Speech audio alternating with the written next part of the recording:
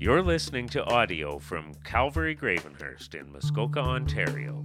For more resources or to connect with someone in the church, please visit calvarygravenhurst.com. This week's sermon is taught by lead pastor Benjamin Emery.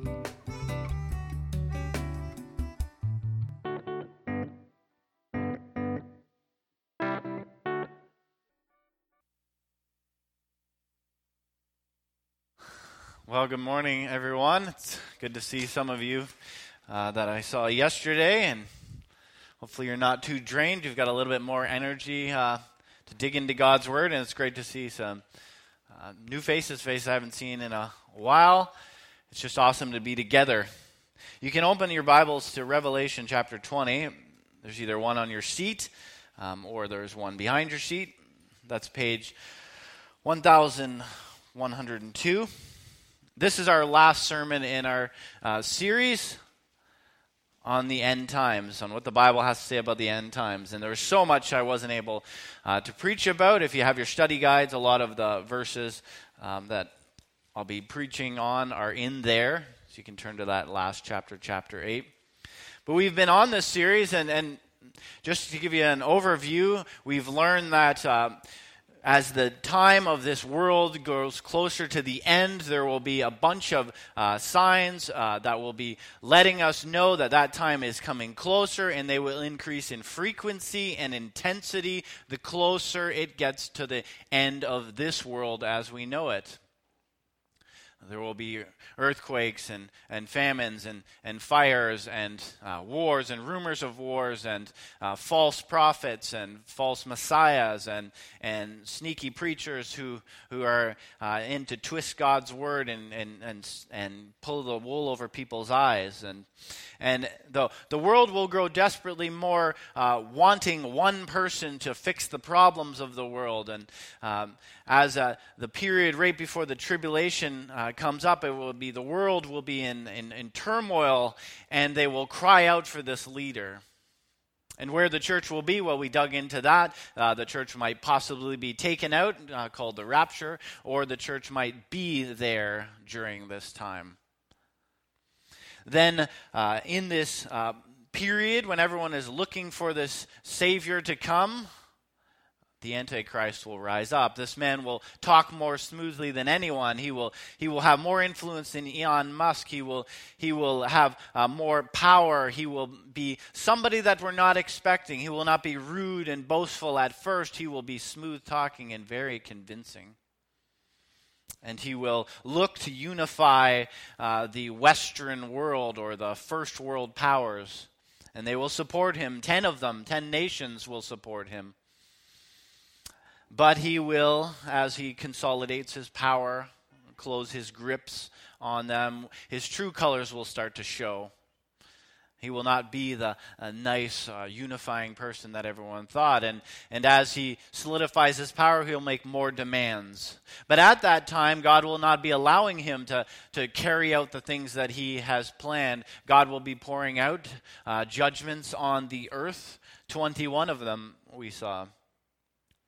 And then somewhere in between, in the middle period of that 7 years, which he will have power over the earth, he will now no longer claim to be the leader, but he will claim to be the person, the Messiah, the fulfillment of all the religions. He will claim to be God. And war will break out on the earth against him. And that will be the second half of the tribulation called the Great Tribulation.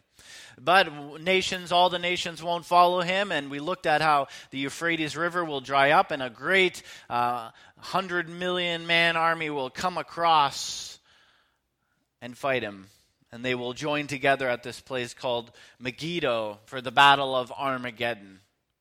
And we looked at that just at the point when it seems like the Antichrist is winning and he has dominion and power over God's people, and God's people will have been chased throughout. Whoever these people are that the Bible says are the saints, they'll be chased throughout the world, and some of them will have to have given their lives. And then, in the sky, for the first time in 2,000 years, Christ will come back, touch down on the Mount of Olives. And in his power, Christ will defeat these armies. And that is where we picked up or left off last time. So let's just pray. Lord, as we complete this series, we've just brushed over. I pray that this would spark the interest of people to look more at what your word has to say about this period, this end of the world as we know it. It won't be the end, but it'll be the end of the world as we know it. For some it will be terrifying, Lord, and for some it will be the greatest moment of their lives. I pray for everyone in here that it would be the greatest moment of their lives when that happens, because their Savior will have come to take them. Pray you would help me to speak clearly and concisely. In Jesus' name, amen. Amen. In 2017, 4 young adults went to swim in New Zealand's Waikato River.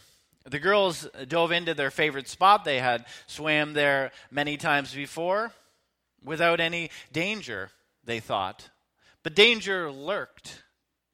There was signs posted all over the place that a power station up the river every now and again would release its waters. The warning signs were posted on the banks, and the siren would sound 5 minutes before the dams would open, giving the swimmers enough time to get out and escape. But the girls must have ignored the signs. Though they heard the siren, either did they not grasp its meaning, or they failed to realize the extent of the danger that they were in. And as the waters rose, the 4 girls scrambled to a rock in the middle of the river, which was quickly being submerged under the rising torrent. A man who saw this happening edged out on a rock and called for the girls to dive in, and he would grab them and pull them out. 3 of the girls finally plunged in towards him, and he pulled them out of the rushing water, but the 4th was too late. She couldn't reach safety, and the flood waters swept her downriver to her death. Too late.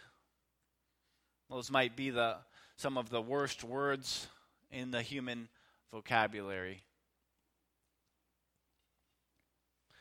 If you pick up your Bibles and turn to chapter 20, verse 4, we'll see that for some, this will be too late. Then I saw, verse 4, thrones and people seated on them, who were given authority to judge. And I saw the souls of those who had been beheaded because of their testimony about Jesus Christ and because of the word of God, who had not worshipped the beast or his image, who had not accepted the mark on his forehead or on their hands. They came to life and reigned with Christ for 1,000 years. The rest of the dead did not come back until the 1,000 years were completed. This is the first resurrection. Blessed and holy is the one who shares the first resurrection. The second death has no power over them, but they will be priests for God and for Christ, and they will reign with him for 1,000 years. Touchdown happens, and Christ defeats the armies, and those who, as we studied, were persecuted, the Christians who were persecuted, and we know that in that period, that tribulation period, there will be such pressure put on everyone to conform, and not only conform, but to worship this Antichrist, this figure. So much so that to pledge your allegiance, you'll have to get a mark on your forehead or on your wrist. We studied that, most likely a chip containing probably your banking information, your identity, GPS trackers. All of this technology we looked at exists now. But to those who follow Christ, they will live in the underground. They will be like the Jews were in the Second World War, existing in the shadows. God will look after them and provide for them, but some will give their lives for the testimony of Christ. And it says that when Christ defeats the armies, those who have given their lives for the sake of the gospel will rise up and rule with Christ for 1,000 years. And now in your manuals, if you've studied them, you'd see that there are different views on this. Some would say that the 1,000 years, some Christians would say, they're called post-millennialists, they would say that the 1,000 years actually started when Jesus died, and it's been, the world has been progressively getting better. That Christ, as the church has been spreading, that his gospel has been spreading, and that's Christ's reign, and that the world is actually getting better. And that was very popular in the 18th and 19th centuries when it looked like the world was getting better, when the missionaries were going out from Britain and Europe to all the corners of the earth, and it looked like things were really getting better. And then the 20th century hit, and the greatest wars in our history happened. And so that is not a popular belief anymore just because of the state of the world. Then there are some called amillennialists who believe that that's just figurative language, that it isn't actually a literal 1,000 years, but that is figurative. And then there are others who believe that they're called premillennialists. They believe that this will actually be a 1,000-year reign of Christ, completing a 7,000-year time on earth. It will be a perfect reign. God will reign and show just how good of a ruler he is. We've tried the kings of the earth. We've tried the prime ministers and presidents, and I don't think many of us are really excited about this election. We look at the options and we're like, meh. And then people will have cried out to this Antichrist, this perfect person who will promise them all the things that they want, and yet he will show himself to be a horrible leader. So now Jesus will lead and rule. And at the end of this, the judgment will happen. Judgment, now that's not a popular word. I realize that in Canada. Maybe some of you are like, oh man, I wish I hadn't come today. I don't want to hear about judgment. It's not a nice word.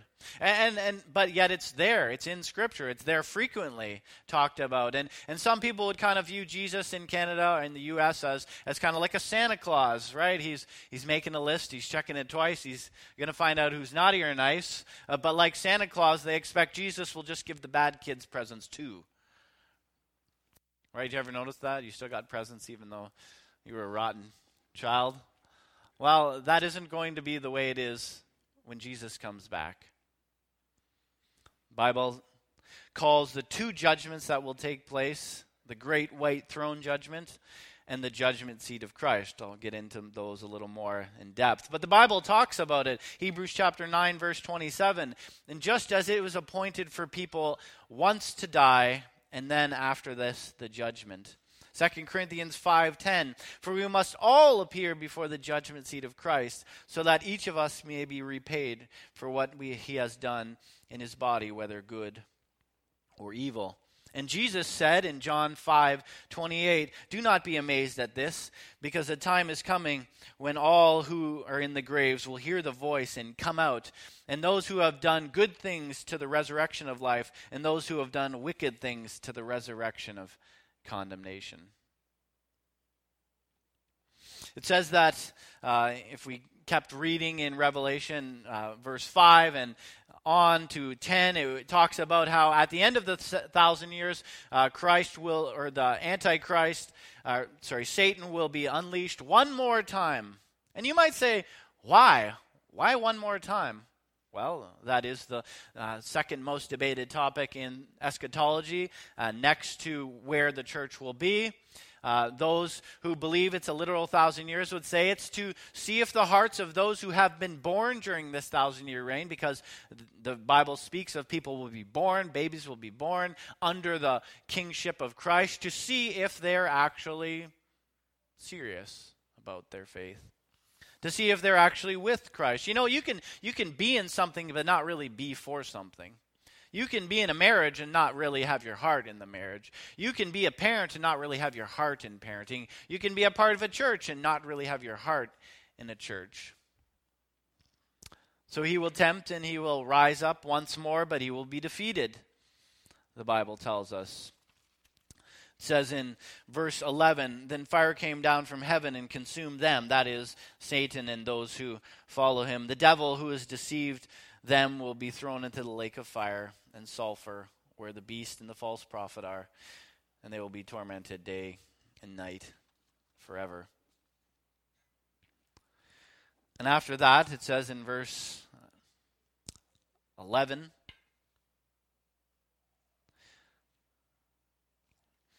"And I saw a great white throne and one seated on it.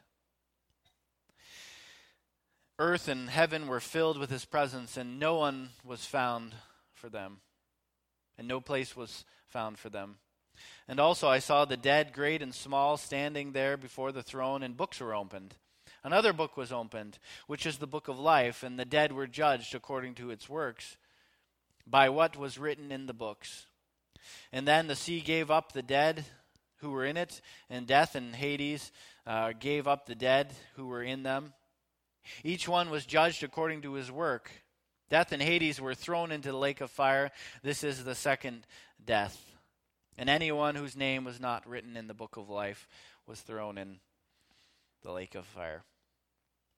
Those are scary, harsh words.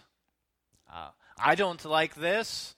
You don't like this, yet it is the way we are. But I am not God, and we are not God, and we often let things go that shouldn't be let go. Well, for all the times we've said, "God, why do you allow that to happen? How come you allow those people to get away with that? How come those atrocities are carried away?" Well, those things will be accounted for now at this, the great white throne judgment. But not only that, not only the murderers and rapists and incest, but also the liars and the thieves and those who blaspheme God's name and those who reject him. All of us, every one of us, we know are guilty according to the Bible, according to God's standard. And books will be opened. Books. And there's a book of remembrance. There's a book of all the things we've said, all the things we've done in secret, and there's also a book called the Lamb's Book of Life. And this book will be opened, and if you have received forgiveness through faith in Jesus Christ, your name is in this book. And Jesus talks about this time because it is Jesus who will be the judge. Jesus, meek and mild, is now Jesus the judge, the king, the ruler. And we won't go up and slap him on the shoulder and say, "Well, you gave me a rough life, and so now I want into heaven." We will see him in a way that we have never seen him. Jesus said, "All the nations will gather before him, and he will separate them one to the other. As the shepherd separates sheep from the goats, he will put the sheep on his right and the goats on his left." Matthew 25. Verse 32 and 33. And some religious people who think they are followers of Christ, but whose hearts are wicked. You know, the religious hypocrites that we hear about that do atrocities that we've seen throughout history, those who are all about themselves, but not really about God, they will think, Jesus says in Matthew 7:22, that they have a golden ticket, but Christ will say, "Depart from me, for I never knew you, you workers of iniquity," meaning evil. Those whose names are not written in the book, the Lamb's Book of Life, well, they will be judged according to the laws of the land, the 10 Commandments. And books will be open of their deeds, their lives, the things they've uttered, the things they've done in secret. Everything will be in front of him. He will judge them by the standard of the commandments. Let me ask you a few questions. Would you consider yourself to be a good person? Have you ever, told a lie? Yeah, good. Anybody? No? You're probably lying even if you say you didn't. Right? Have you ever worshipped anything besides the creator of the universe? Have you given worship to your cell phone, your money, a person, a political leader, yourself? It's called idolatry. Have you ever used God's name as a swear word? I have many times before, right? Imagine if you heard somebody using your mother's name as a swear word, or your spouse's name as a swear word, or your child's name as a swear word. Would you be pretty happy about that if somebody walked around and go blankety blank blank your child's name? Have you ever hated somebody in your heart? Jesus says that's murder? Have you ever stolen anything? I think if you were to really be honest, you would see that by the standards of God's laws, and you may say, I don't agree with God's laws, but it doesn't really matter if you agree with them or not, because God is God. Any more than it matters if you agree with the laws of this nation. You're still accountable to them. That we all fail. And so it's not by good works that we will enter heaven, but by the free gift of salvation. It's a free gift. Anyone who wants forgiveness for their sins, anyone who can humble themselves can receive that. So those on the left will go into hell. And hell is a place, it's not like we think in the movies with pitchforks and devils running around and fire and scary caves. Or it's not like some of the books say where everyone's getting drunk and having a big party and it's where all the fun people are. It's neither of those things. It is the place where none of the goodness of Christ is. It's the place where all the things that the temptations that we give ourselves into here, you'll find no relief for those temptations there. It will be the place where there is no good, where all the things, the evil things that have been done will be dealt with. It is not a fun place, and it is not where I, nor Christ, says he wants any of you to go. For he says he desires all to come to faith and salvation in him. But then the Christians, those who by faith receive Christ, will go to a different place, before another judgment, the judgment seat of Christ. And again, I want you to picture it. This is a Jesus whose eyes are like fire, whose feet are like bronze, whose words are like a double-edged sword. This is a Jesus, the warrior Jesus, that we will stand before. And I don't picture myself standing up to God. I picture myself coming in and kneeling and casting myself before him because he is so great and awesome and mighty.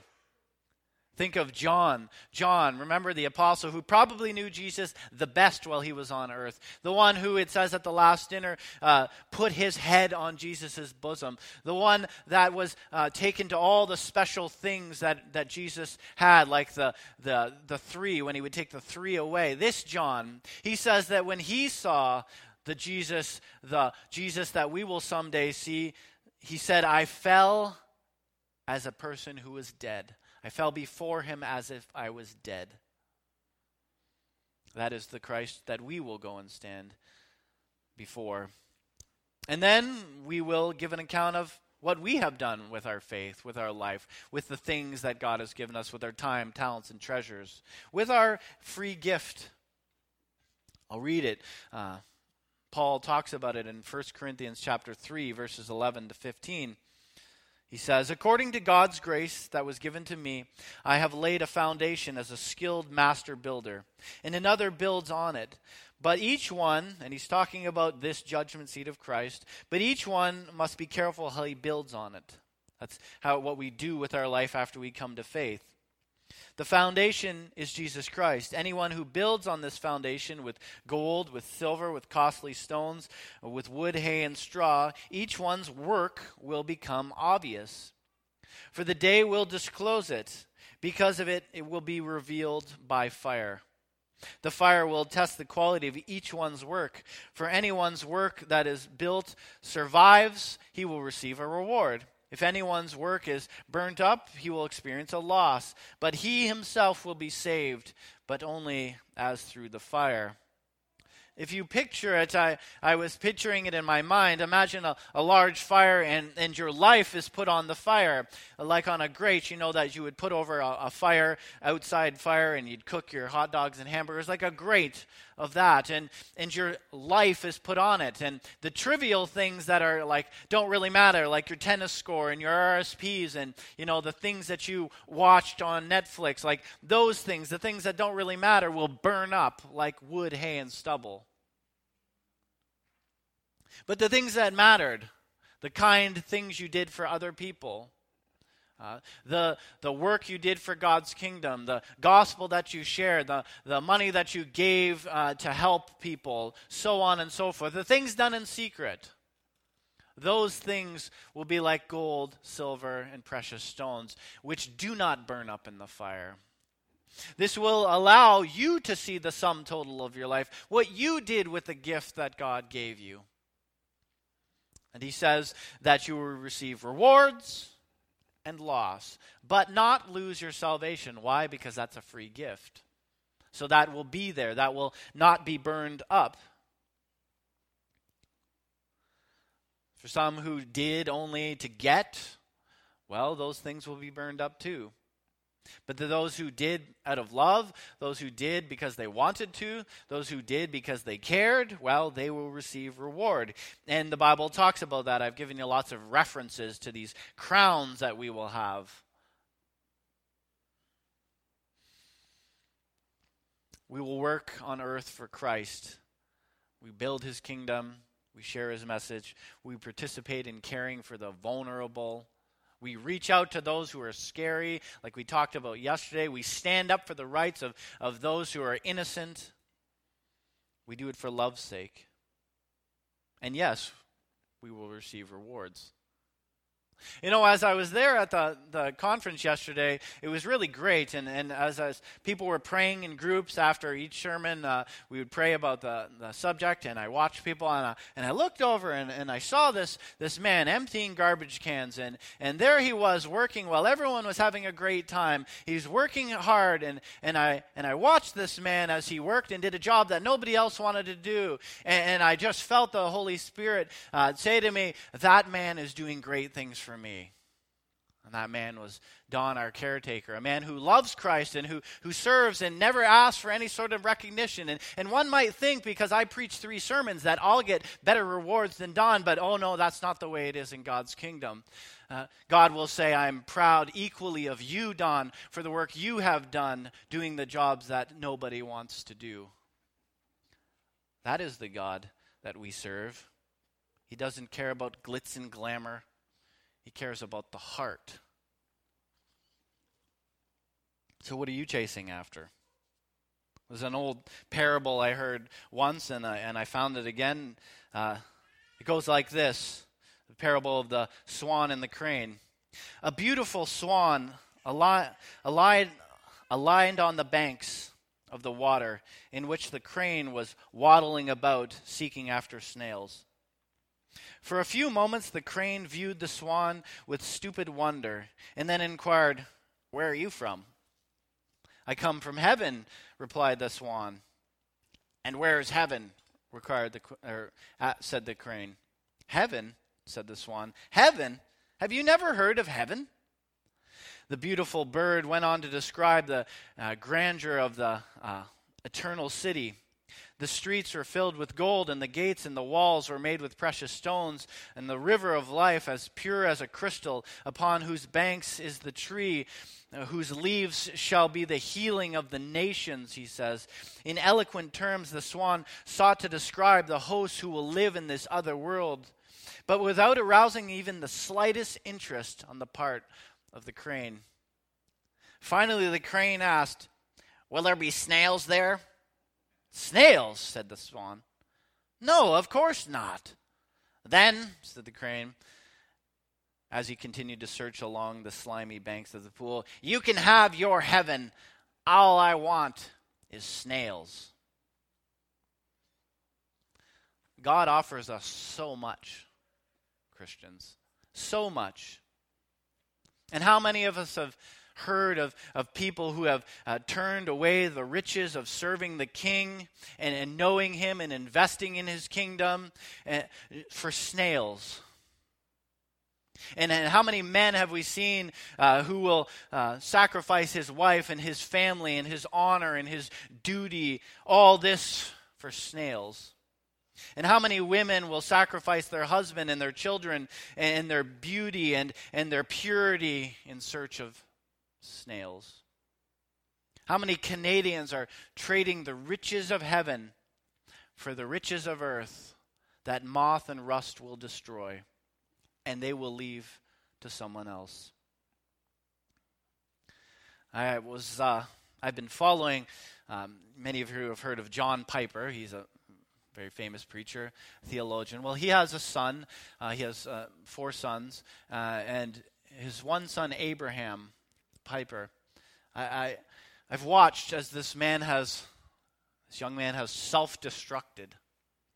And I watched a video of him when he was in his late teens and talking about his dad, and he was seemed to be a different young man then, but something got a hold of him, something of the world, and now he makes it his mission on TikTok to just slam his father and slam the Christian faith and all of this for popularity and for money, just so bitter and angry. Trading his eternity for snails. Heartbreaking. But it's never too late. That's the great thing. It doesn't matter what age you are right now. Jesus says in Matthew 6:20, "Store up for yourselves treasures in heaven, where moth and rust do not destroy, where thieves do not break in and steal. For where your treasure is, your heart will also be." And then there is heaven. After that, it's heaven. After that, there's no more evil. There's no more sadness. There's no more heartache. This place called Utopia. You've maybe heard of that word, utopia. It was coined by a man 500 years ago named Thomas More. And we've come to think of it, the communist movement say we're going to build this utopia on earth, meaning this perfect place. All we need to do is take away your stuff, take away your power, and take away your God, and you just worship and let us do it. And that always works out really well. But utopia is a place that cannot exist on this earth. Let me read a little bit about it. You can follow along in Revelation chapter 21. Verse 1, "Then I saw a new heaven and a new earth. For the first heaven and the first earth passed away, and the sea was no more." See, there will be a new heaven and a new earth. The old earth, which has been bashed and corrupted by sin, the old earth that is crying out for the Christ to come back, that will be no more, and there'll be a new heaven and a new earth. Wherever heaven is now, it's like a heaven for now. It will be different when Christ comes back. "And I saw a holy city and a new Jerusalem coming down from heaven from God, prepared like a bride adorned for her husband. And then I heard a loud voice from the throne, 'Look, God's dwelling place is with humanity, and he will live with them, and they will be his peoples, and God himself will be with them, and he will be their God.'" At first, God came to earth, to our corrupted earth, and lived with us. Now we will go to his place that he has prepared, and he will be our God. And what does that look like? Well, it says, "He will wipe away every tear from their eyes, and death will be no more. No more grief or crying, and the pain will be no more, because the previous things will have passed away." All the things that we dislike about this earth will be no more. And all the things that are great about this earth, the love and the sacrifice and the care that we have for each other, that will be magnified 1,000,000 times over. Then the one seated on the throne said, "Look, I am making all things new. You will be new. You will get a new body. It will be a perfect body. Write these words down. They are faithful and true." And then he said to me, "It is done. I am the Alpha and the Omega, the beginning and the end. I freely give to the thirsty from the spring of the water of life. The one who conquers will inherit these things, and I will be his God, and he will be my son. But the cowards, the faithless, the detestable, the murderers, the sexually immoral, the sorcerers, idolaters, and all the liars will share with their share will be in the lake of fire that burns with fire and sulfur, which is the second death."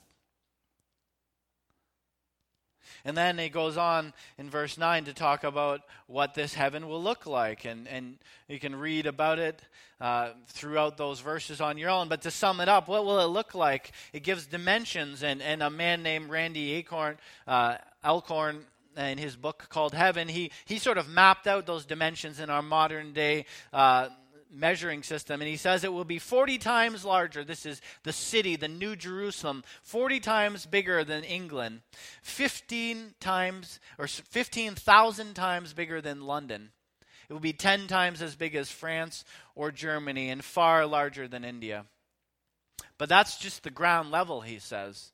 And if each story were to have a generous 12-foot high ceiling, the city would be 600,000 stories tall. And if we were to have these different levels, billions of people could occupy New Jerusalem and have square miles each to themselves. I hope I'm not on the top floor. But then I could probably jump off because I have a new body and just land on the bottom floor. That'd be pretty cool. Then go to verse 22, or chapter 22. I'll just read a little bit of what it's like in that city. Verse 1, then he showed me a river of water of life, clear as a crystal, flowing down from the throne of God and of the Lamb, down the middle of the city's main street. The tree of life, that's the tree that was in the Garden of Eden. That's the tree that gives immortality. That's the tree that Adam and Eve ate from. The tree of life was on each side of the river, bearing 12 kinds of fruit, producing its fruit every month. The leaves of the tree on it are for healing the nations, and there will no longer be any curse. The throne of God and of the Lamb will be in the city, and his servants will worship him. They will see his face, and his name will be on their foreheads. Night will be no more. People will not need the light of the lamp or the light of the sun, because the Lord God will give them light, and they will reign forever. Do you ever feel like you don't have a place in this earth? Like you're missing something? Like you're just not being who all you were meant to be? Or you feel alone, or nobody understands you? That will be no more. His name will be written on your forehead. You will be his. You will feel loved in a way that you'll never, ever, no matter how great your parents are, no matter how wonderful your spouse has been on this earth, it won't compare to the love that he'll have for you then. Verse 7, he says, look, I am coming again. Blessed is the one who keeps the words of this prophecy. Verse 12, look, I am coming again, and my reward is with me, and I will repay each person according to his work.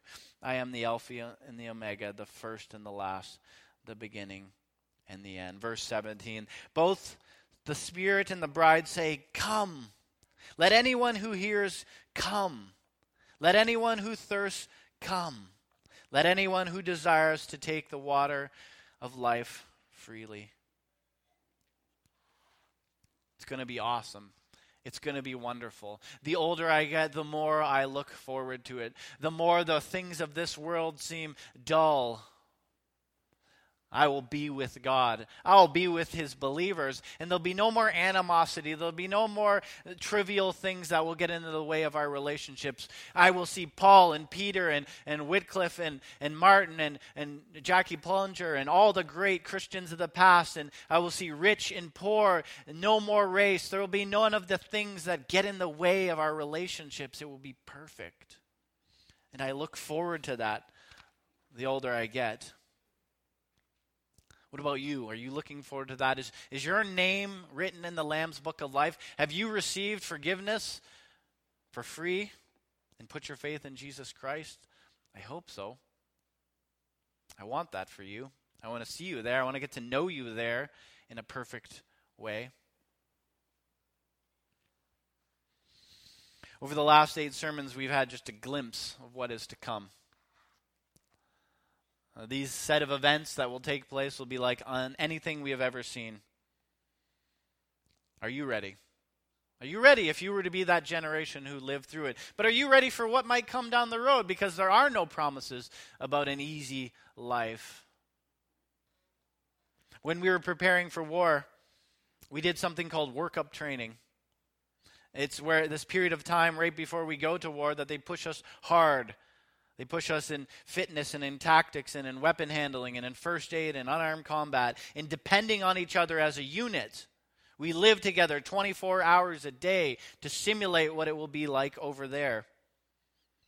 During that time, they brought in a very well-known speaker at the time and still very well-known and renowned author, Lieutenant Colonel Dave Grossman. He wrote this book on combat and another book that is very well-known on killing. He is a psychologist and a veteran who studied the psychology of killing in war. And he came and lectured to us for a day in Minnesota on the effects and getting ready for the reality that you might have to kill. And I listened to his lecture, and I assume he gave the same one because I remembered it online, and you can listen to his lectures too. And he said, you're going through this to prepare you for what is to come. You must accept the reality that some of you will die, and that some of you will have to take lives. Do this, prepare now. Get this into your mind, and do what you can now, and then let God decide the rest, where the bullets may fall.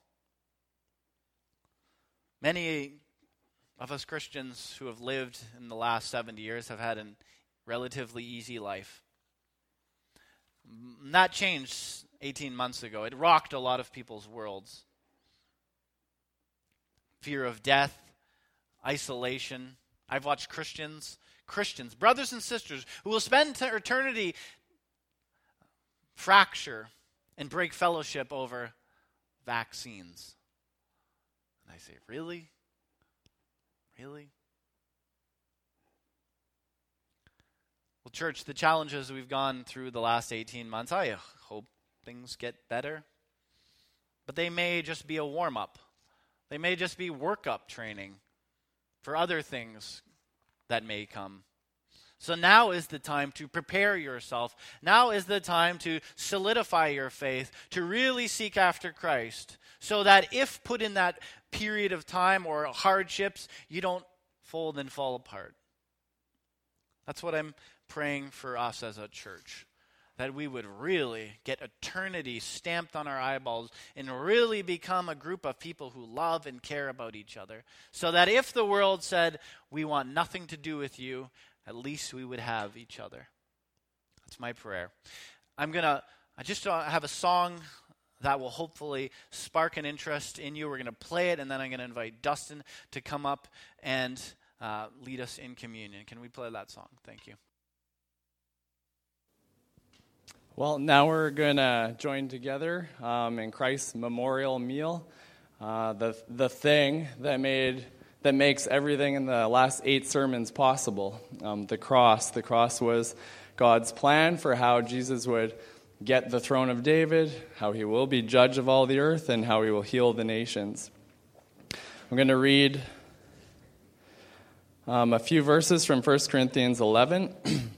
And I just wanted to say, if you are trusting Jesus as your Savior, and if you're following him as your Lord, then this is for you to remember. This is for you to enjoy and participate in. But if you are not at that place, then please just observe this morning. Paul tells us in 1 Corinthians 11:22, "For I received from the Lord what I also delivered to you, that the Lord Jesus, on the night when he was betrayed, took the bread, and when he had given thanks, he broke it, and he said, 'This is my body, which is for you. Do this in remembrance of me.'" So I'm going to pray, and then we'll partake together.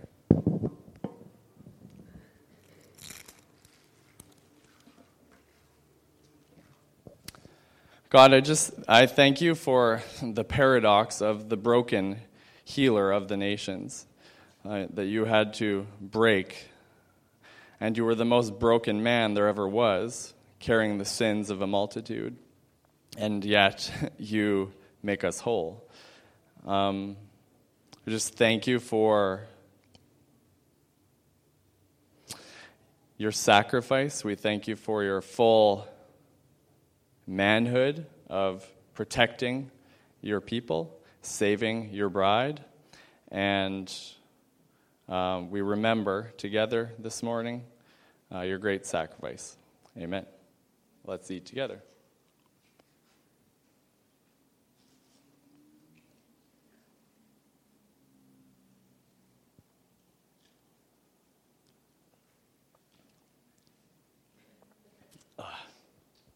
Those things are dry. Then in the next verse, carrying on, it says, "In the same way, he also took the cup after supper." So they had a whole meal of it, right? Not just a little wafer there. This is a meal. to remember usually. And he said, "This cup is the new covenant in my blood. Do this as often as you drink it in remembrance of me." And so let's pray and then partake of that together in remembrance of him. And Jesus, we thank you for shedding your blood, the blood of the new covenant, the blood of the eternal covenant. As Ben pointed out, when our life is tested on the fire, our faith in you does not burn up. It is an eternal blood covenant. We thank you for your gracious gift in that way. We thank you also that your blood, your life, changes us, that the gospel is fully inclusive. We saw that. Anybody who's thirsty can come. Anybody who's thirsty can come. And we see that it is also exclusive. But realize when you come, I'm going to change you. I'm not going to leave you like you are. I'm going to conform you.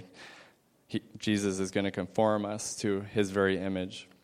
So we thank you for both of those promises that your blood accomplishes. Amen. Let's drink together.